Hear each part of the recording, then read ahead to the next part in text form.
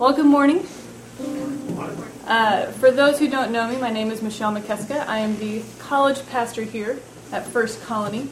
Mike is up at Camp Blessing, so he is currently with Spencer, who I'm sure you've heard many stories of at the pulpit. So we are happy that he is up there.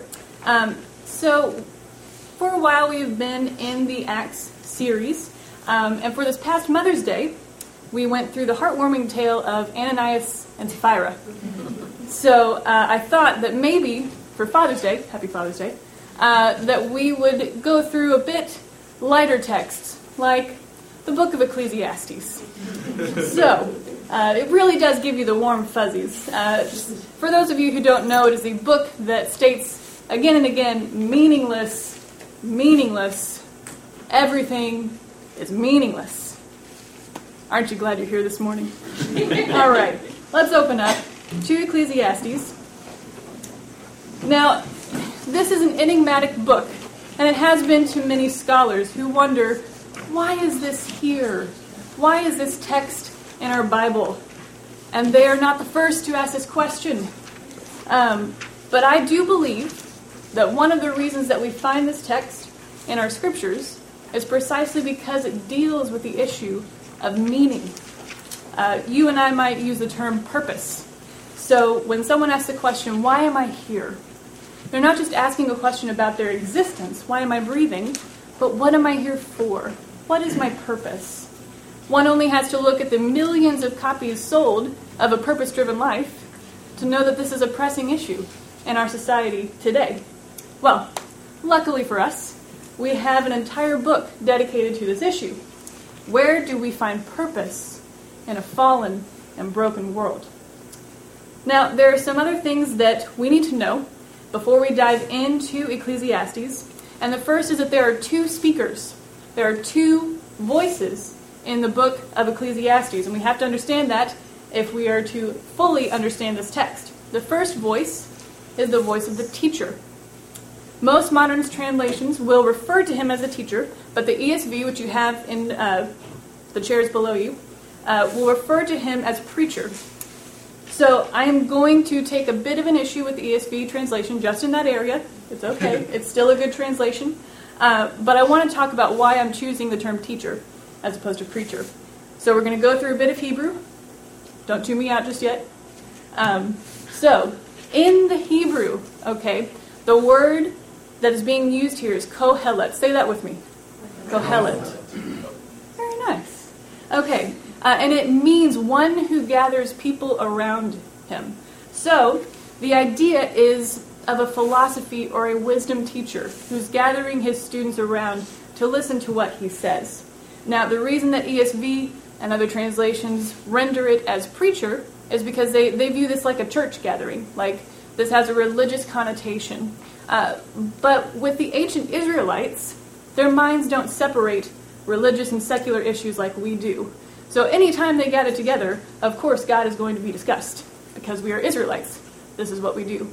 So I think a better term would be teacher, which is why I will be, from now on, calling him teacher or kohelet. So I just wanted to give you a heads up. Now, the second speaker is the voice that we find in the beginning and the end of the book. And he is going to talk about the teacher to his son. See? I knew we tied into Father's Day. Yeah, there we go.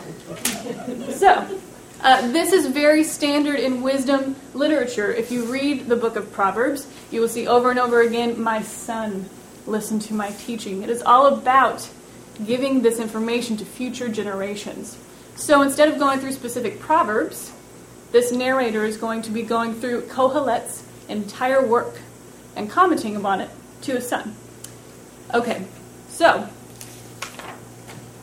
speaking about the teacher, we need to ask ourselves, what is his message? And is the message of the teacher the same as the message of the book? Okay, I'm going to say that there are two different messages right up front. These two messages do not contrast each other, but they're held in tension. And he does not try to resolve that tension, and we're not going to either. So, if we are going to understand the teacher's message, I can sum it up as follows. Life sucks. and then you die. He's a cheery guy. So, he is going to say that a few things in life render that life meaningless. And the first is death. Okay? So flip open to Ecclesiastes 12. I was in biology class, and for those of you who don't know me, I hate science. I mean, it's great for those people that like science, but I was in biology, so I was already miserable. And my biology teacher goes on to say that human beings reach their height of perfection, their apex, at the age of 18. And after that, it's all downhill from there. So that was a bright and cheery lesson that morning, and I was like, great. So at 18, that's the height of my physical capabilities and perfection. And then after that, we're losing cells. We're languishing. Okay? So I'm on the other side of this. Most of us are on the other side of this. You 18-year-olds out there, enjoy it. Okay? So in chapter 12, he is going to talk about the process of growing old. And he's going to compare it to a house that, like our bodies, over time languishes and decays. So chapter 12, starting in verse 1, says, "Remember also your Creator in the days of your youth, before the evil days come and the years draw near, of which you will say, I have no pleasure in them. Before the sun and the light and the moon and the stars are darkened, and the clouds return after the rain. In the day when the keepers of the house tremble, and the strong men are bent, and the grinders cease because they are few, and those who look through the windows are dimmed, and the streets on the door and the doors on the streets are shut, when the sound of the grinding is low, and one rises up at the sound of a bird, and all the daughters of song are brought low. They are afraid also of what is high, and terrors are in the way. The almond tree blossoms, the grasshopper drags itself along, and desire fails, because man is going to his eternal home, and the mourners go about the streets. Before the silver cord is snapped, or the golden bowl is broken, or the pitcher is shattered at the fountain, or the wheel broken at the cistern. And the dust returns to the earth as it was, and the spirit returns to God who gave it." So what we see is that Kohelet is using cosmic or apocalyptic imagery to describe the process of growing old, because to him, this is what renders life meaningless. So you have some images here: the silver cord being snapped, the golden bowl broken, things that are precious, which at death are destroyed. Unless we read a positive reading into man going to his eternal home, for Kohelet, that is not heaven. That is the grave. And in verse 7, the dust returns to the earth as it was, and the spirit returns to God who gave it. This is a reversal of Genesis 2, when God forms man from the dust and breathes life into him. He says that death is a tearing of that process. It's an utter destruction of what God has made. The spirit goes back to him. The almond tree blossoms, the graying of the hair. The grinders cease, for they are few, losing the teeth. Those who look through the windows are dimmed. Those of us with some reading glasses, we understand that. So he goes on to say, and he uses these allegorical thrusts, that like a home that eventually grows old, so do our bodies. And this angers him. This frustrates him. This renders life meaningless for him. So there are two other things that are also going to render life meaningless to the teacher. And the first is injustice. So if you'll flip over to chapter 7.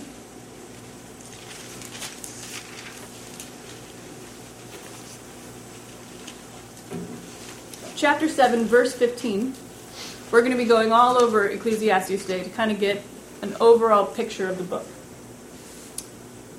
In verse 15, he says, "In my vain life I have seen everything. There is a righteous man who perishes in his righteousness, and there is a wicked man who prolongs his life in his evil doing." Okay, so he says the righteous man, who's supposed to reap reward, who's supposed to gain blessing and benefit, dies in his righteousness, dies unjustly. And the wicked man actually prolongs his life by his wickedness. He observes this. He sees this.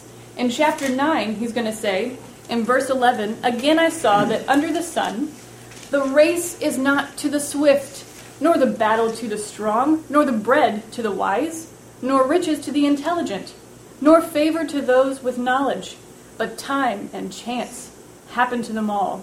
For man does not know his time, like fish that are taken in an evil net, and like birds that are caught in a snare, so the children of man are snared at an evil time, when it suddenly falls upon them." So he is brought up in wisdom, and wisdom literature is all about order. Order in creation. We see that there is order. Order in society. This is the way that society should run. So he is trained up in this. He knows this. But then he looks out into the world and he sees that system is broken. He says, that's a great theory. And in a utopian society, it would work. But we're living in a fallen world. And I see the righteous being punished and the wicked going out scot-free. We see this, right? In our own justice system. This is one of the things that we lament about. That the good guys end up getting framed and the bad guys get off on a loophole. We see that the system is broken. And he's upset and angry about this. He is also hitting on another terminology or method, and this is found in Deuteronomy. So in the book of Deuteronomy, you have Moses kind of preaching through the law, saying, remember these things. We have been given the law. This is good for us. This is life. These are not arbitrary rules. If you follow it, a society would be better if we didn't kill each other. Okay? And so then at the very end, he says, here are the blessings for those who follow the law. And here are the curses for those who don't. Because if we follow the law, we achieve and attain life. Kohelet's going to say, that's a great theory. But I see faithful Israelites who are hurt and who become victims. And they've done nothing but righteousness. We hear Job echoing in our minds here. Now, injustice renders life meaningless. The third and final thing that is going to render life meaningless to the teacher is going to require some additional knowledge about wisdom literature. So wisdom is a lot like comedy. It's all about the timing. Okay? So you don't have to flip there, but there is an interesting verse, 2 verses, in Proverbs 26. You have Proverbs 26, 4 and 5. You can go back there and look at it. I'm not making this up. So in verse 4, you have the man who says, do not answer a fool according to his folly, lest you become a fool yourself. Verse 5, answer a fool according to his folly, lest he become wise in his own eyes. So, if I am reading the proverb, do I answer the fool according to his folly? Do I not answer the fool according to his folly? Do I use shame or wisdom? Which one? Well, it depends on what is the appropriate time to use that proverb. It's not just about memorizing and understanding the proverb itself, but having discernment, having wisdom, being trained up to know who's the fool in front of you. And should I shame him, or should I not encourage him? Which one is it? It requires an understanding of the appropriate time. Now again, Kohelet is a wisdom teacher. He gets this. He understands that there is an appropriate time for things. And if you flip over to chapter 3, probably one of the most famous texts in Ecclesiastes, made famous by the birds. You all know what I'm talking about? Getting there? To everything, turn. I'm done singing. You know what I'm talking about. Ecclesiastes chapter 3. Okay, he's going to start to show us, here are the appropriate times for things. In verse 1 he says, for everything there is a season, and a time for every matter under heaven, a time to be born, and a time to die, a time to plant, and a time to pluck up what is planted. So he says, yeah, there is an appropriate time for things. And if we just stop at verse 8, we finally get the warm fuzzies of Ecclesiastes. Oh, yes, there is a proper time for things. It does not give him the warm fuzzies, however, because he continues on in verse 9. This still frustrates him. Why? Verse 9. What gain has the worker from his toil? I have seen the business that God has given to the children of man to be busy with. He has made everything beautiful or appropriate in its time. Also, he has put eternity, or the sense of the appropriate time, into man's heart. Yet, he cannot find out what God has done from beginning to end. So he's made everything appropriate. There is a proper time for things. However, we haven't been let in on it. We don't understand when is the proper time. Is there any control that we have over the time to be born? Can I say, I want to harvest in winter because that's when I want to pluck what I've planted? We don't have control over it. We aren't let in. There's a barrier between us and full understanding. And I can say as a student, when you dedicate your life to the study of something, when you narrow down into this field that you really want to understand, you truly want to grasp it, there comes a point when you realize, I will never be able to read everything. I will never be able to read the hundreds and thousands of papers and documents that have been written over centuries on this topic. And it's frustrating. It's depressing. It makes you feel small, which is probably good. We've got a lot of arrogant scholars out there. So, it gives us some perspective. We cannot understand it all. And this frustrates the teacher because there's a barrier between him and full understanding. So the third thing that's going to render life meaningless is an inability to understand the times. An inability to understand the times. And all the agnostics said amen. Right? Like, we can't know this. There's nothing we can know. We share some things in common with the agnostics. Okay? We also believe in Revelation. That's going to differentiate us. But this is going to lead, if you look back in chapter 7, he is then going to recommend a certain kind of response. And he is going to give some advice that you will never hear in any other book of the Bible. Okay? So chapter 7, verse 16. Be not overly righteous, and do not make yourself too wise. Why should you destroy yourself? Be not overly wicked, neither be a fool. Why should you die before your time? It is good that you should take hold of this, and from that withhold not your hand. For the one who fears God shall come out from both of them. So he says, okay, so we say that be a faithful Israelite, follow the law, be righteous, follow this path. But death, injustice, and an inability to understand the times have rendered life meaningless. So don't kill yourself. All right? So I don't know that I'm going to take his word for that or his advice, but he's also going to recommend what we will call the Carpe Diem passages. Eat, drink, be merry. Enjoy the time you got. Okay?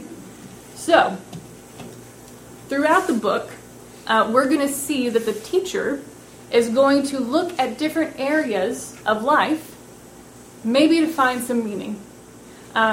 So he does this by looking at money, pleasure, work, wisdom, and relationships. He's going to do this for the first few chapters, but because of death and injustice, he's going to conclude meaningless, meaningless. Everything is meaningless. So flip over to chapter 2. He's going to take a look at wisdom. Being a wisdom teacher, you would think he would find some value in what he does. Starting in verse 12, he says, So I turned to consider wisdom and madness and folly. For what can man do who comes after the king? Only what has already been done. Then I saw that there is more gain in wisdom than in folly, as there is more gain in light than in darkness. The wise person has his eyes in his head, but the fool walks in darkness. And yet I perceived that the same event happens to all of them. Then I said in my heart, What happens to the fool will happen to me also. Why then have I been so very wise? And I said in my heart that this is also vanity. For of the wise as of the fool there is no enduring remembrance, seeing that in the days to come all will have been long forgotten. How the wise dies just like the fool. So I hated life, because what is done under the sun was grievous to me. For all is vanity, a striving after the wind. Now he is going to say here that wisdom does have some value. It has value over folly. But death, which is the event he's talking about, renders it meaningless. Now here I need to bring up that the teacher is meant to be associated with King Solomon. Now there are scholars who are going to debate whether the teacher actually was Solomon, okay, the author of this book being Solomon, or if he is being associated with Solomon for theological reasons. We don't have to solve that issue this morning. If you want to know my thoughts, you can talk to me afterwards. But what we do know is that there's no question that we are supposed to view the teacher as Solomon. Think of Solomon when you think of the teacher. Why? Okay? Because some of us might be tempted to say, okay, Kohelet, so you're saying that no amount of money, no amount of pleasure will ever make you feel that life has meaning. But I bet you that Bill Gates is not thinking this. I bet you he's sitting pretty, ruling his world, creating more PCs out there. And, I think he's doing okay. Or, Hugh Hefner. I think he's probably happy. I don't think he's saying, life is meaningless, what's the point? Or, if I only had more money, if I only had a career that I enjoyed, if only my kids would behave, then I would be happy. Then I would find meaning in life. Using Solomon as Kohelet is a blinding critique to this mentality. Here's what I mean by that. So what we know about Solomon is that during his reign, the kingdom of Israel was at its height of wealth and power. He had more money than anybody. Okay? He also, very famously, is known for having 700 wives and 300 mistresses. So Hugh Hefner, kind of a rookie. I mean, really? 700 wives.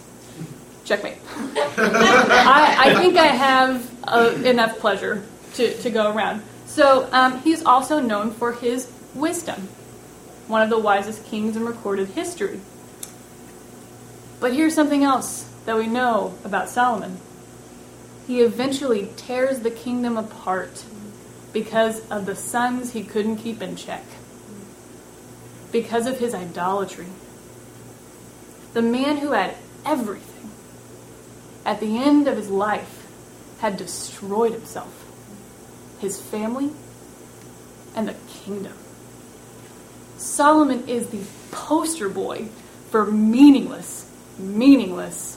Everything is meaningless. There is no fill in the blank that you can say, if only I had this. Solomon says, no. I can tell you, that is not where meaning is found. Nothing under the sun is going to satisfy that hole inside of you. Nothing is going to fill that void.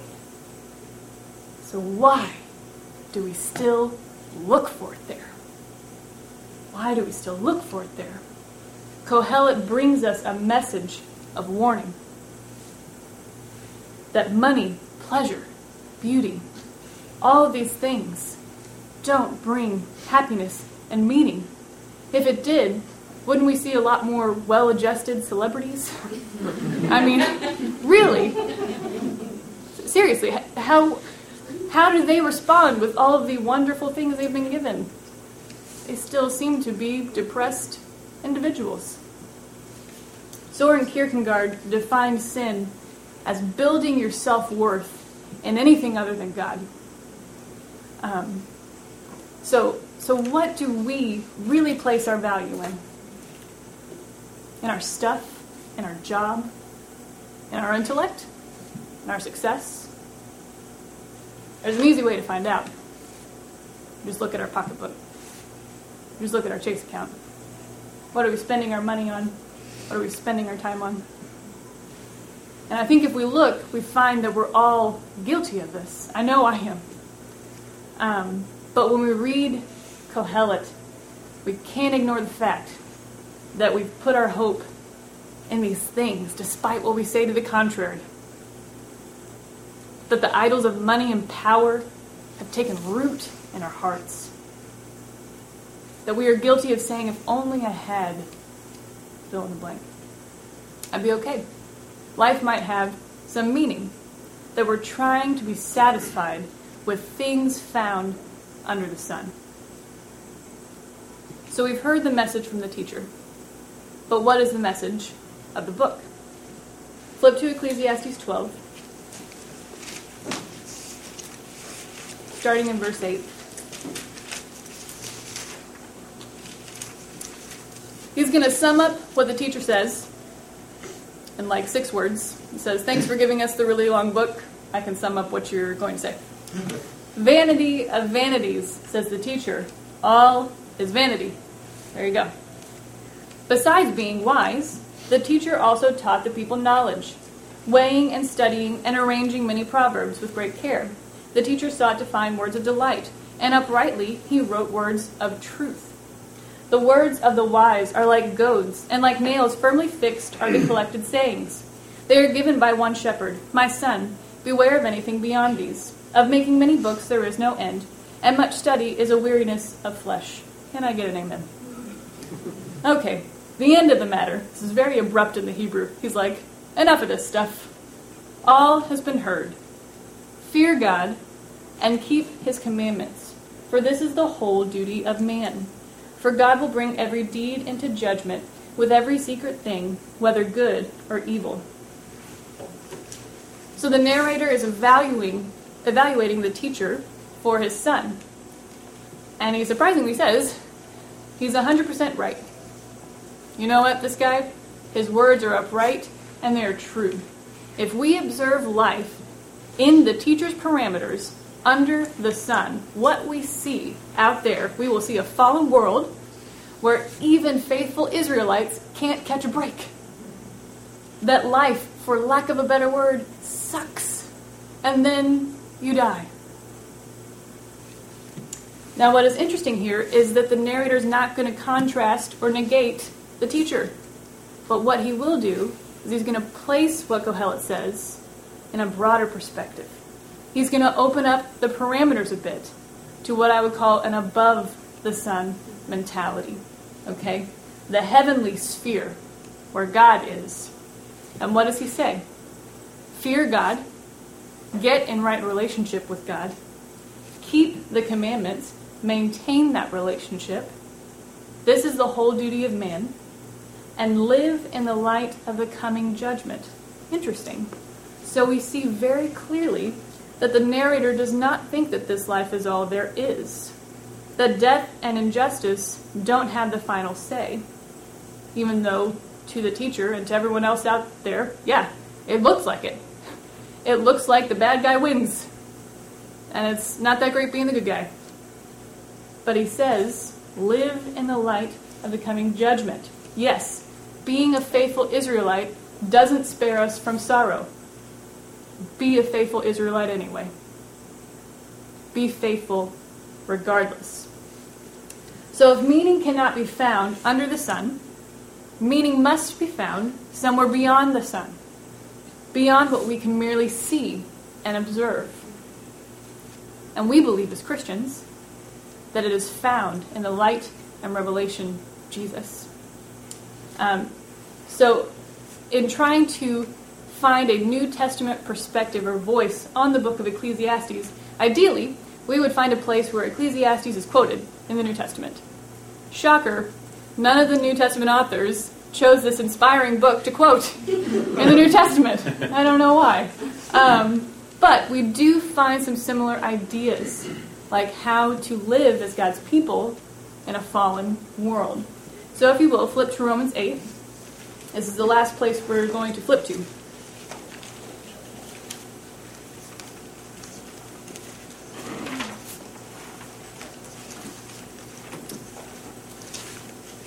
in Romans, Paul is obviously addressing the church in Rome, and he is going to talk about this idea of a world in tension. So starting in verse 18. For I consider that the sufferings of this present time are not worth comparing with the glory that is to be revealed to us. For the creation waits with eager longing for the revealing of the sons of God. For the creation was subjected to futility, not willingly, but because of him who subjected it, in hope that the creation itself will be set free from its bondage to corruption and obtain freedom of the glory of the children of God. So Paul says, creation was subjected to what? This is not rhetorical.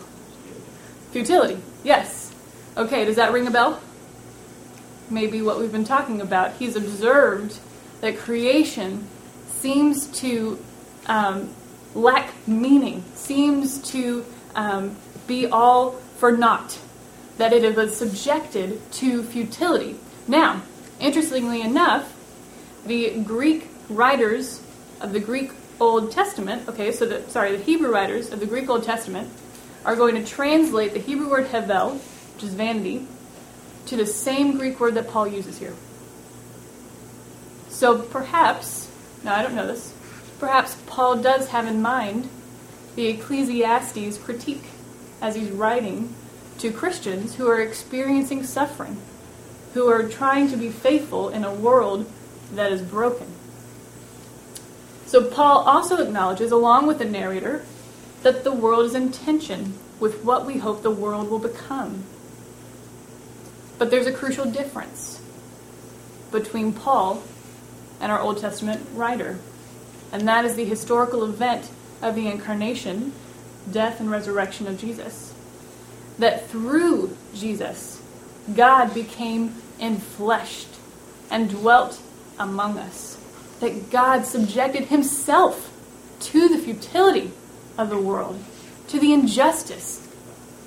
That he experienced abandonment from his followers, rejection from his people, and despair, all for you and me. That Jesus lived in the tension of a fallen world that he's trying to heal and mend, and he got angry about it. And he was moved to tears by it. And through it all, remained obedient, remained faithful. Philippians 2 would say that he was obedient to death, even death on a cross.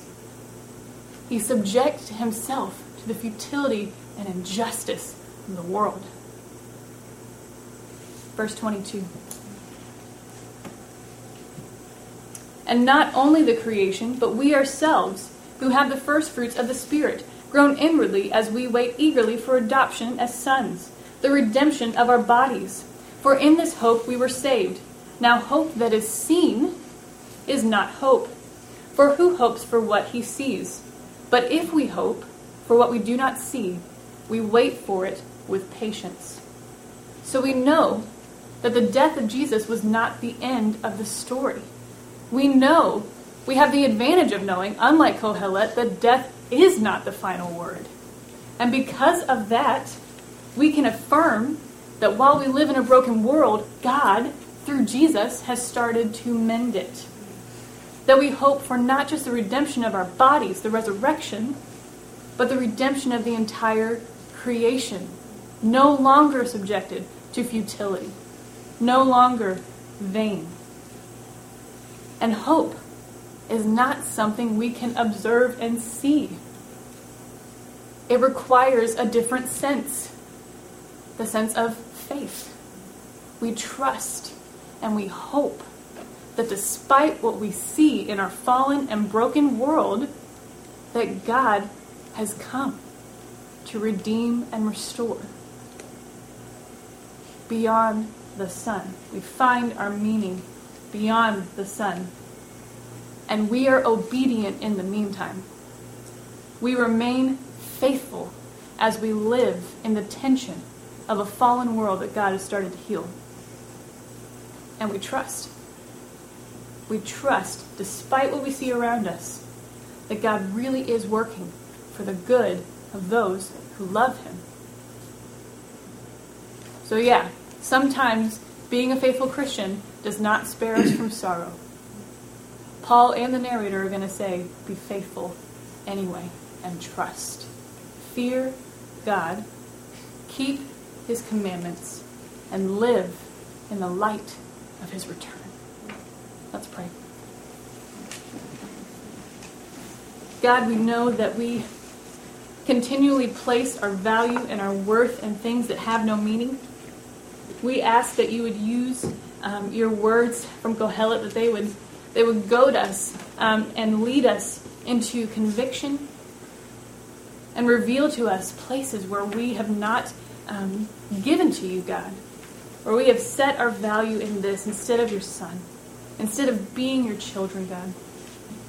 I ask that you would help us to persevere with patience as we live in a fallen world, that you would help us to remain faithful by reminding us of your faithful Son. It's in your precious Son's name that we pray. Amen.